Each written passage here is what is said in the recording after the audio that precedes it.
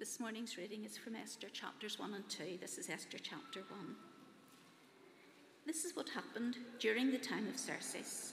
The Xerxes who ruled over 127 provinces, stretching from India to Cush. At that time, King Xerxes reigned from his royal throne in the citadel of Susa. And in the 3rd year of his reign, he gave a banquet for all his nobles and officials. The military leaders of Persia and Media, the princes and the nobles of the provinces were present. For a full 180 days he displayed the vast wealth of the kingdom and the splendour and glory of his majesty. When these days were over, the king gave a banquet lasting 7 days in the enclosed garden of the king's palace for all the people from the least to the greatest who were in the citadel of Susa. The garden had hangings of white and blue linen, fastened with cords of white linen and purple material to silver rings on marble pillars. There were couches of gold and silver and a mosaic pavement of porphyry, marble, mother of pearl, and other costly stones.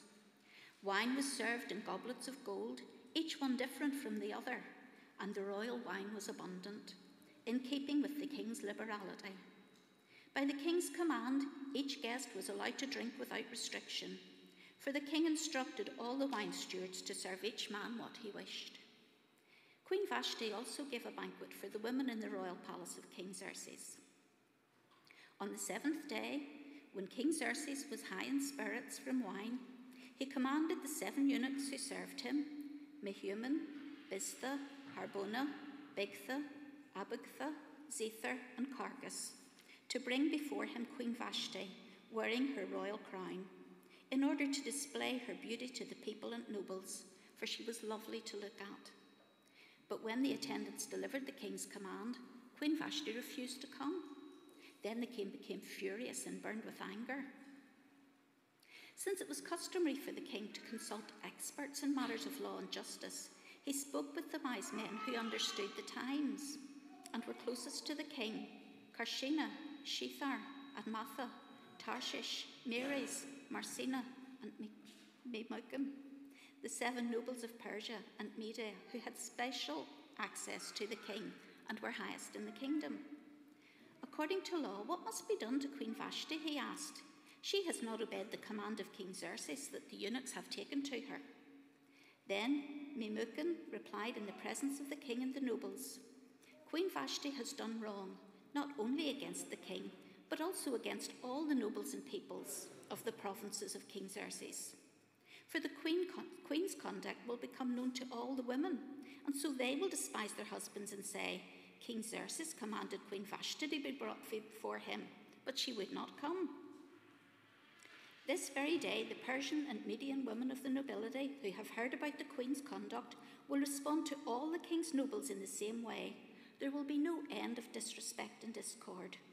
Therefore, if it please the king, let him issue a royal decree, and let it be written in the law of Persia and Media, which cannot be repealed, that Vashti is never again to enter the presence of King Xerxes. Also let the king give her royal position to someone else who is better than she. Then, when the king's edict is proclaimed throughout all this vast realm, all the women will respect their husbands from the least to the greatest. The king and his nobles were pleased with this advice. So the king did what Memucan proposed. He sent dispatches to all parts of the kingdom, to each province in its own script, and to each people in their own language, proclaiming that every man should be ruler over his own household using his native tongue.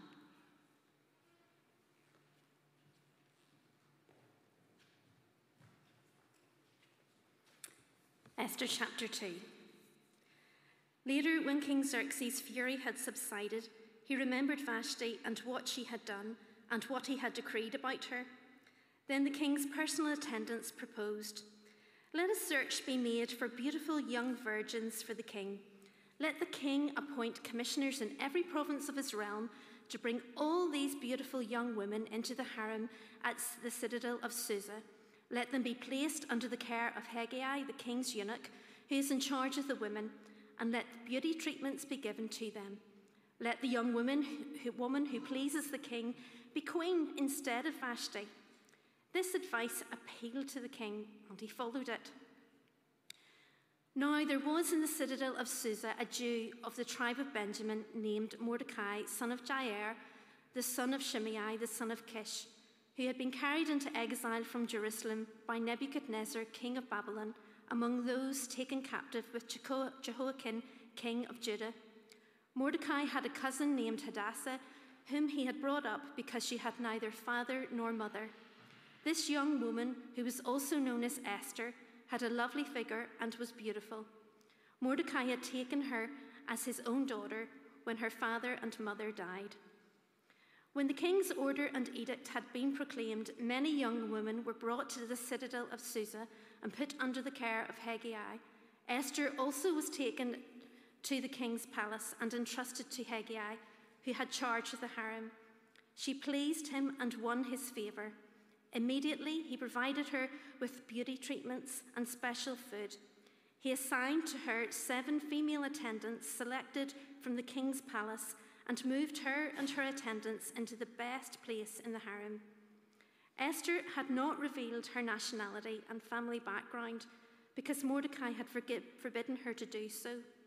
Every day he walked back and forth near the courtyard of the harem to find out how Esther was and what was happening to her. Before a young woman's turn came to go in to King Xerxes, she had to complete 12 months of beauty treatments prescribed for the women, 6 months with oil of myrrh and 6 with perfumes and cosmetics. And this is how she would go to the king. Anything she wanted was given her to take with her from the harem to the king's palace. In the evening she would go there, and in the morning return to another part of the harem to the care of Shashgaz, the king's eunuch, who was in charge of the concubines. She would not return to the king unless he was pleased with her and summoned her by name. When the turn came for Esther, the young woman Mordecai had adopted, the daughter of his uncle Abihail, to go to the king, she asked for nothing other than what Hegai, the king's eunuch who was in charge of the harem, had suggested. And Esther won the favour of everyone who saw her. She was taken to King Xerxes in the royal residence in the 10th month, the month of Tebeth, in the 7th year of his reign. Now the king was attracted to Esther more than to any of the other women, and she won his favour and approval more than any of the other virgins. So he set a royal crown on her head and made her queen instead of Vashti.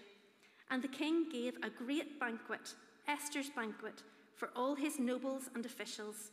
He proclaimed a holiday throughout the provinces and distributed gifts with royal liberality. When the virgins were assembled a second time, Mordecai was sitting at the king's gate. But Esther had kept secret her family background and nationality, just as Mordecai had told her to do, for she continued to follow Mordecai's instructions as she had done when he was bringing her up.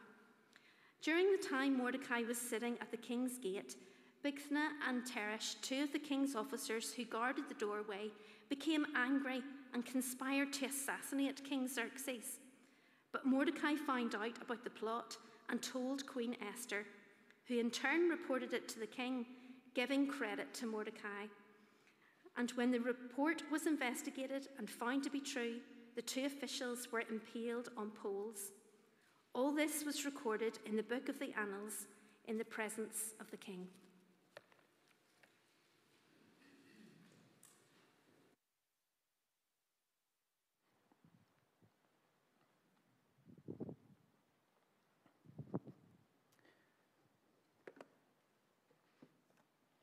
Well, thank you, Tracy and Pauline, for that long reading with lots of difficult names.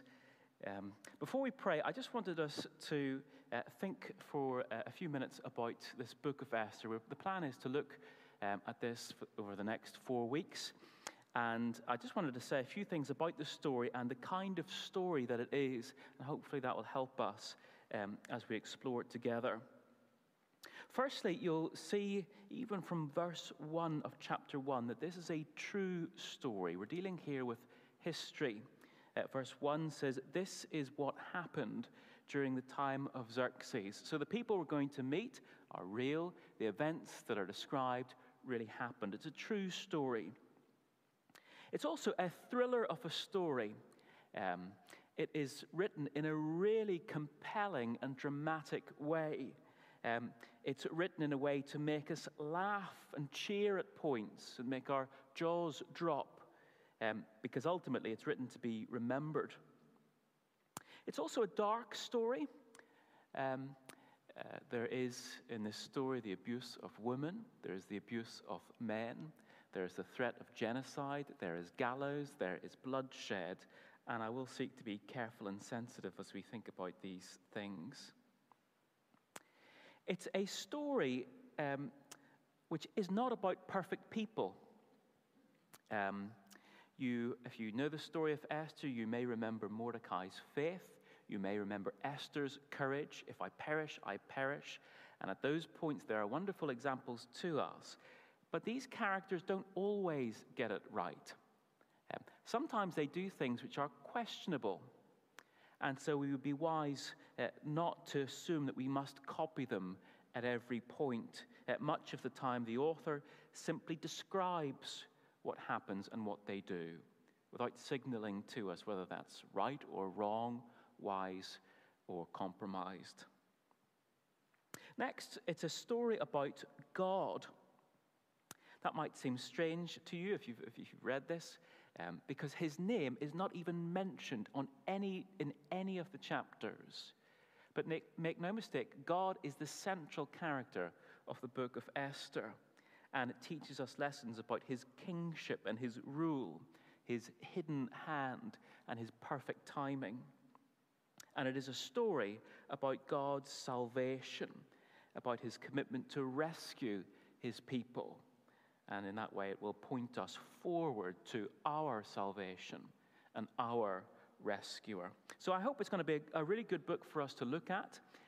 I would encourage you, if you have the chance in the week leading up to Sunday, to read, at the very least, to read the chapters in advance. Maybe even to each week in one sitting read the whole story or listen to the whole story on audio Bible. The more familiar you are with this story, the more you'll be able to get from it. That's all I want to say by way of introduction to this book. Let me pray, and then we'll look at chapters 1 and 2.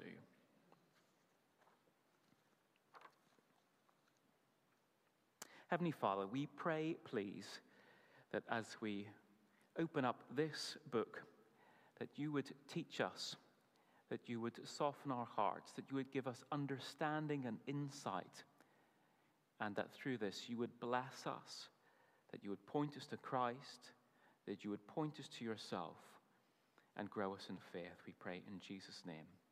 Amen. Who's really in charge? That's our question for this morning. Who is really in charge? Who actually calls the shots and runs the show? Who is the real ruler when it comes to our world and our lives? I guess some people would point to these guys and say, oh, it's the Bidens and the Putins and the Zelenskys and so on. These are the ones who are in charge. And of course, there's some truth to that, isn't there? Because what these men and other world leaders decide have huge ramifications on our world and on our lives. Others will say, well, no, it's not so much them. I run the show. I call the shots, at least when it comes to my life. Okay, I can't control the wars and the interest rates and the job market, but I can control my response to those things. I'm in charge. So you think of the famous poem Invictus.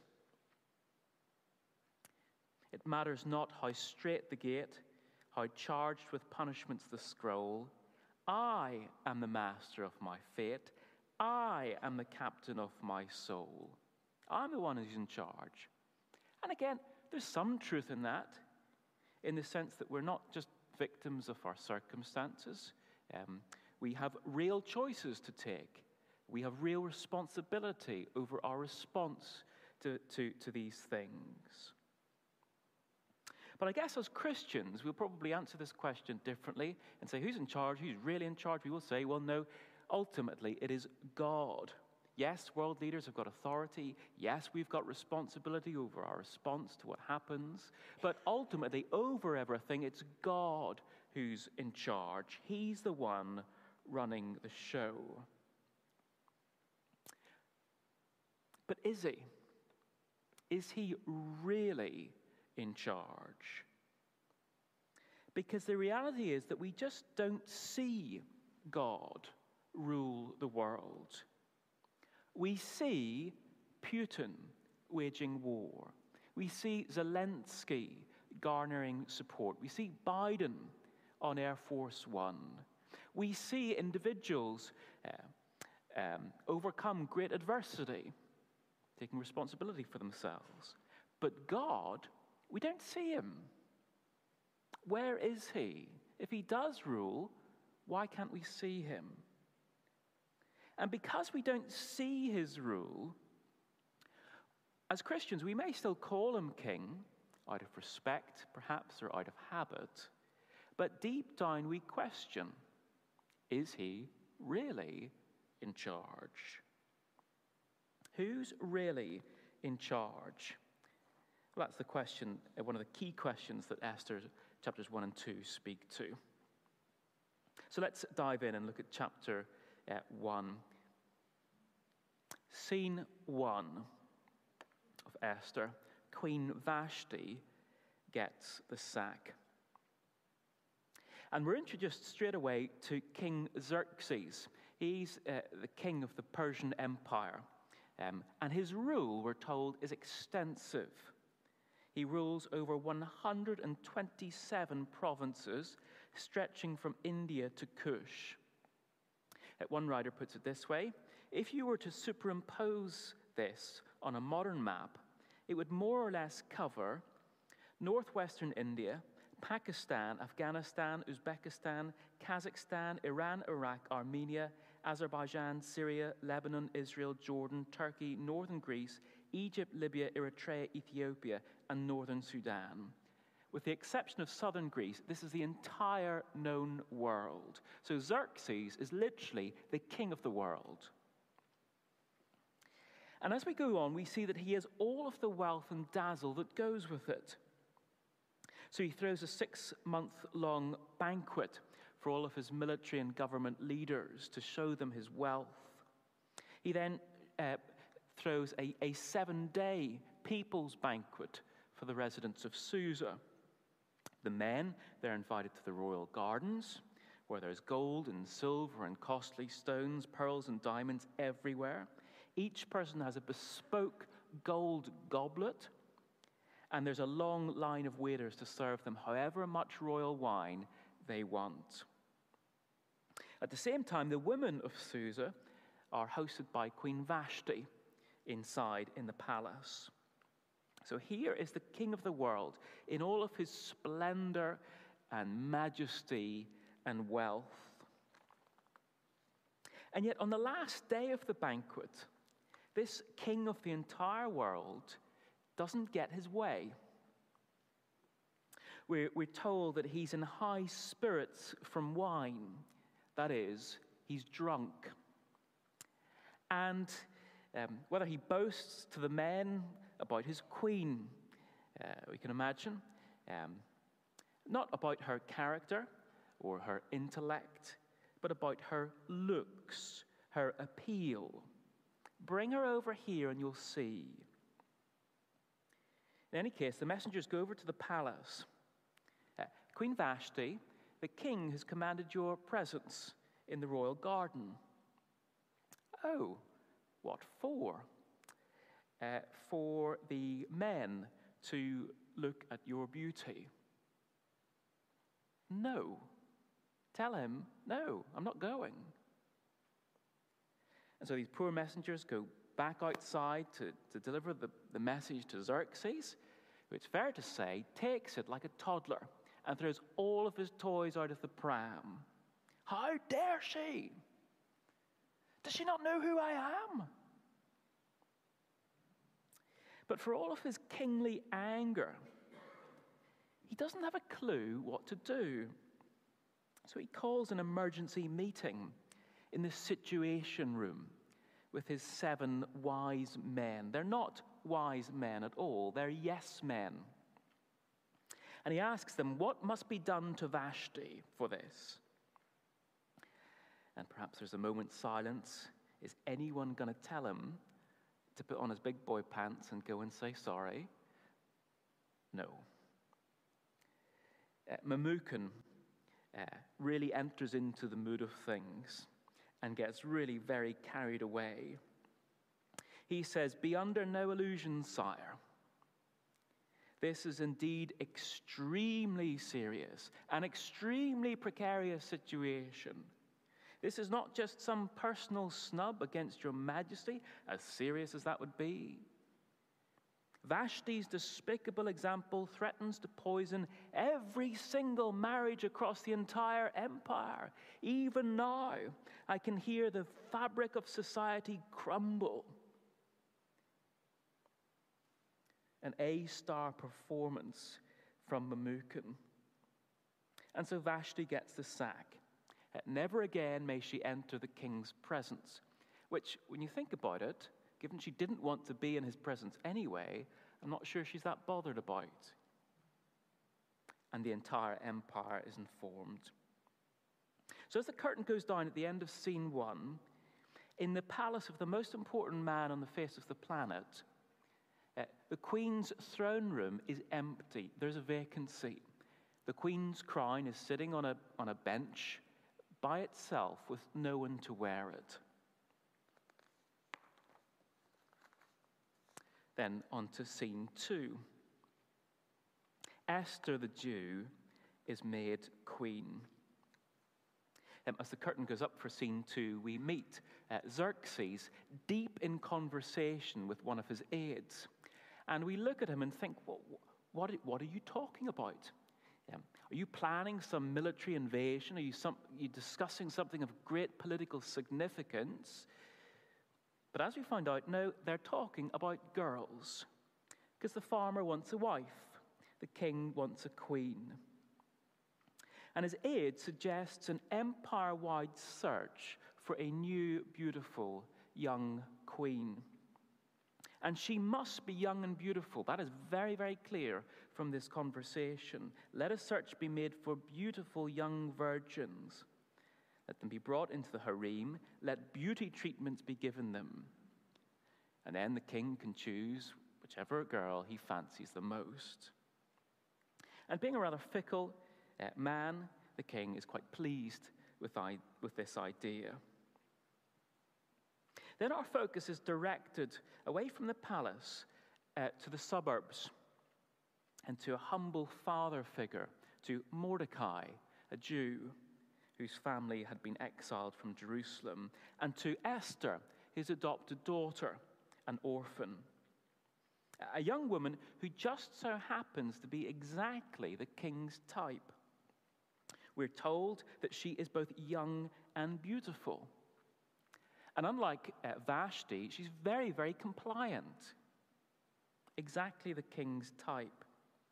And so it isn't long before she's swept up into this empire-wide search for a new queen, taken into the palace along with thousands of other young, beautiful women in the empire. But we mustn't be mistaken. This is maybe where our children's Bibles maybe lead us down the wrong avenue, because this isn't some fun, innocent dating show. Who's going to be the next queen of Persia? Isn't it all good fun? Now, this whole thing is really sinister. These young women, they don't volunteer for this. The language used is that they are taken into the palace, whether they want to go or not.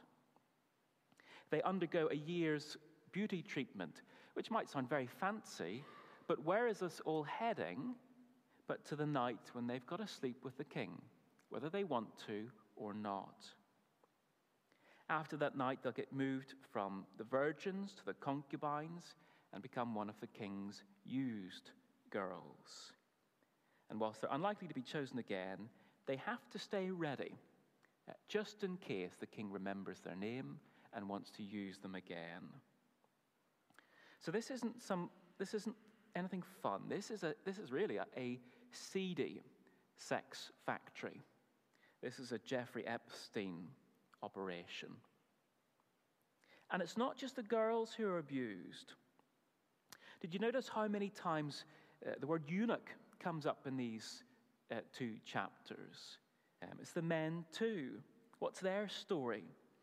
Well, again, these are boys who would have been taken into the palace, likely against their will, forcibly dismembered, that is, their genitalia would have been cut off.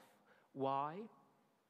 So that they might serve the king by beautifying his girls. Again, more worthless cogs in the king's sex factory. It's all very, very sinister. Well, anyway, as we come to the end of scene 2 and into scene 3, some very strange happenings begin to happen, unusual things. Because out of all of the thousands and thousands of young, beautiful women from across the empire, who begins to emerge as the front runner to become the next queen? And who does everyone seem to like? And who indeed, after her night in the king's bedroom, gets chosen to be the new king against all the odds? It's Esther, the Jew. What are the chances? Scene 3, Mordecai the Jew saves Xerxes' life. As the curtain goes up for scene 3, more unlikely and very strange things happen. We're told that 2 disgruntled doormen hatch a plan to assassinate King Xerxes. But who has a job at the king's gate, working alongside them? And who happens to overhear their plot? And who knows someone in the palace who can warn the king? Mordecai the Jew. Against all the odds, what are the chances? And whilst Mordecai's heroism is written up in the king's records, in the presence of the king, no less, very, very strangely, Mordecai is not rewarded or honored for saving the king's life. It's very, very strange. It's out of character for Xerxes not to do this. It's not because he's against Mordecai, because he's a Jew. He doesn't know his background. Xerxes just seems to forget to honor the man who has just saved his life. It's strange. But what's the result of these strange happenings? Well, all of this means that just a few years before God's people are about to face the threat of extinction, something they don't know yet, but we do, we have a Jewish woman, Esther, wearing the queen's crown, and we have a Jewish man, Mordecai, whose name has been recorded as a hero in the king's history books, but who for some reason has not been rewarded or honored. In other words, in Esther, the Jew, we have someone whom the king of the world fancies owes big time. As I say, all of this just a few years before God's people are about to face the threat of extinction. And with that, the curtain comes down at the end of scene 3. So what does this teach us? What does this show us about who really is in charge? Well, of course, on first glance, it just looks like Xerxes. He's got all of the bling. He's in the spotlight. But the more that we look at this, you see that he doesn't always get his way, and that though God never even gets a mention, God is the one calling the shots. For those with the eyes of faith, his name is written all through these pages. He's not the star actor in the spotlight, but he is the genius director behind the scenes, behind the camera, orchestrating everything. So the king's fury at Vashti, the king's fancy for Esther, the king's forgetfulness about Mordecai, all of it is being orchestrated by God's hidden hand. Here is God quietly moving his people into position.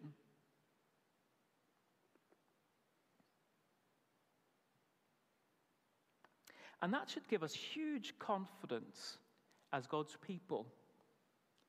What we're seeing here is that God really is in charge. And he really is moving everything towards our good. In the language of Romans 8, God works out all things together for the good of those who love him. And in Esther 1 and 2, we see that that is not just a nice perspective, a nice sounding idea, but that is true. That is real. That is a fact. It means that on the world stage, nothing we ever read about in the papers or see on the telly is outside of his sovereign plan to rescue his people. He'll never get a mention. We shouldn't expect it. But his hidden hand really is behind all of it. And it means that in your life too, nothing happens by chance. God's good hand is behind all of it. Every joy and disappointment, every open and closed door. We may not understand why. It may not mean that our lives become easy, but we can be sure that his good and hidden hand is behind all of it. So this should give us enormous confidence. God really is in charge. And even more so when we consider God's character. People can get very used to corrupt leaders when that's all they've experienced, and so used to it that they can't imagine a leader who isn't corrupt. On holiday a few years ago, I saw this graffiti on the wall. All leaders are corrupt, and I snapped it. I thought, that is really interesting. And of course, if your experience of leaders is corrupt, no wonder someone thinks like this. But God, the real king, the true leader, doesn't fit that mold at all. He's patient and kind. So Xerxes, he's got the temperament of a toddler. He flies off the handle. God, the real leader, the real king, by contrast, is slow to anger. In 1 Timothy 1, the Apostle Paul speaks of Jesus' immense patience towards him. Not striking him down for persecuting the church, but showing him mercy.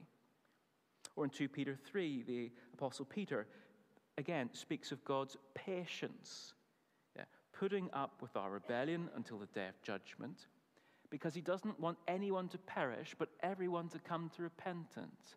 Immensely patient. So I wonder, do you believe that about God? That he really is in charge, and that he's not corrupt and impatient like other leaders and kings and rulers can be, but that he's patient, that he gives us time. He gives us time to repent and time to grow. Of course, the right response to his patience is not to test it, but to repent. Or you think about how callous and selfish King Xerxes is, enslaving all of those women and those men to serve him, to serve his sexual appetite. Monstrous. By contrast, our king, the real king, is the very opposite, incredibly kind, who doesn't enslave anyone, but who liberates men and women from sin and shame and condemnation, whose son came not to be served, but to serve us and to give his life as a ransom for many. So do you believe this about God, that he is kind, and that when he calls us into his service, it is not to dehumanize us, but rather to bless us and to see us grow and blossom and flourish, that we might become even more fully human. So let's be those who gladly trust and follow and obey and serve him, the real King of the world who is patient and kind. Let's pray and ask for God's help as we do this.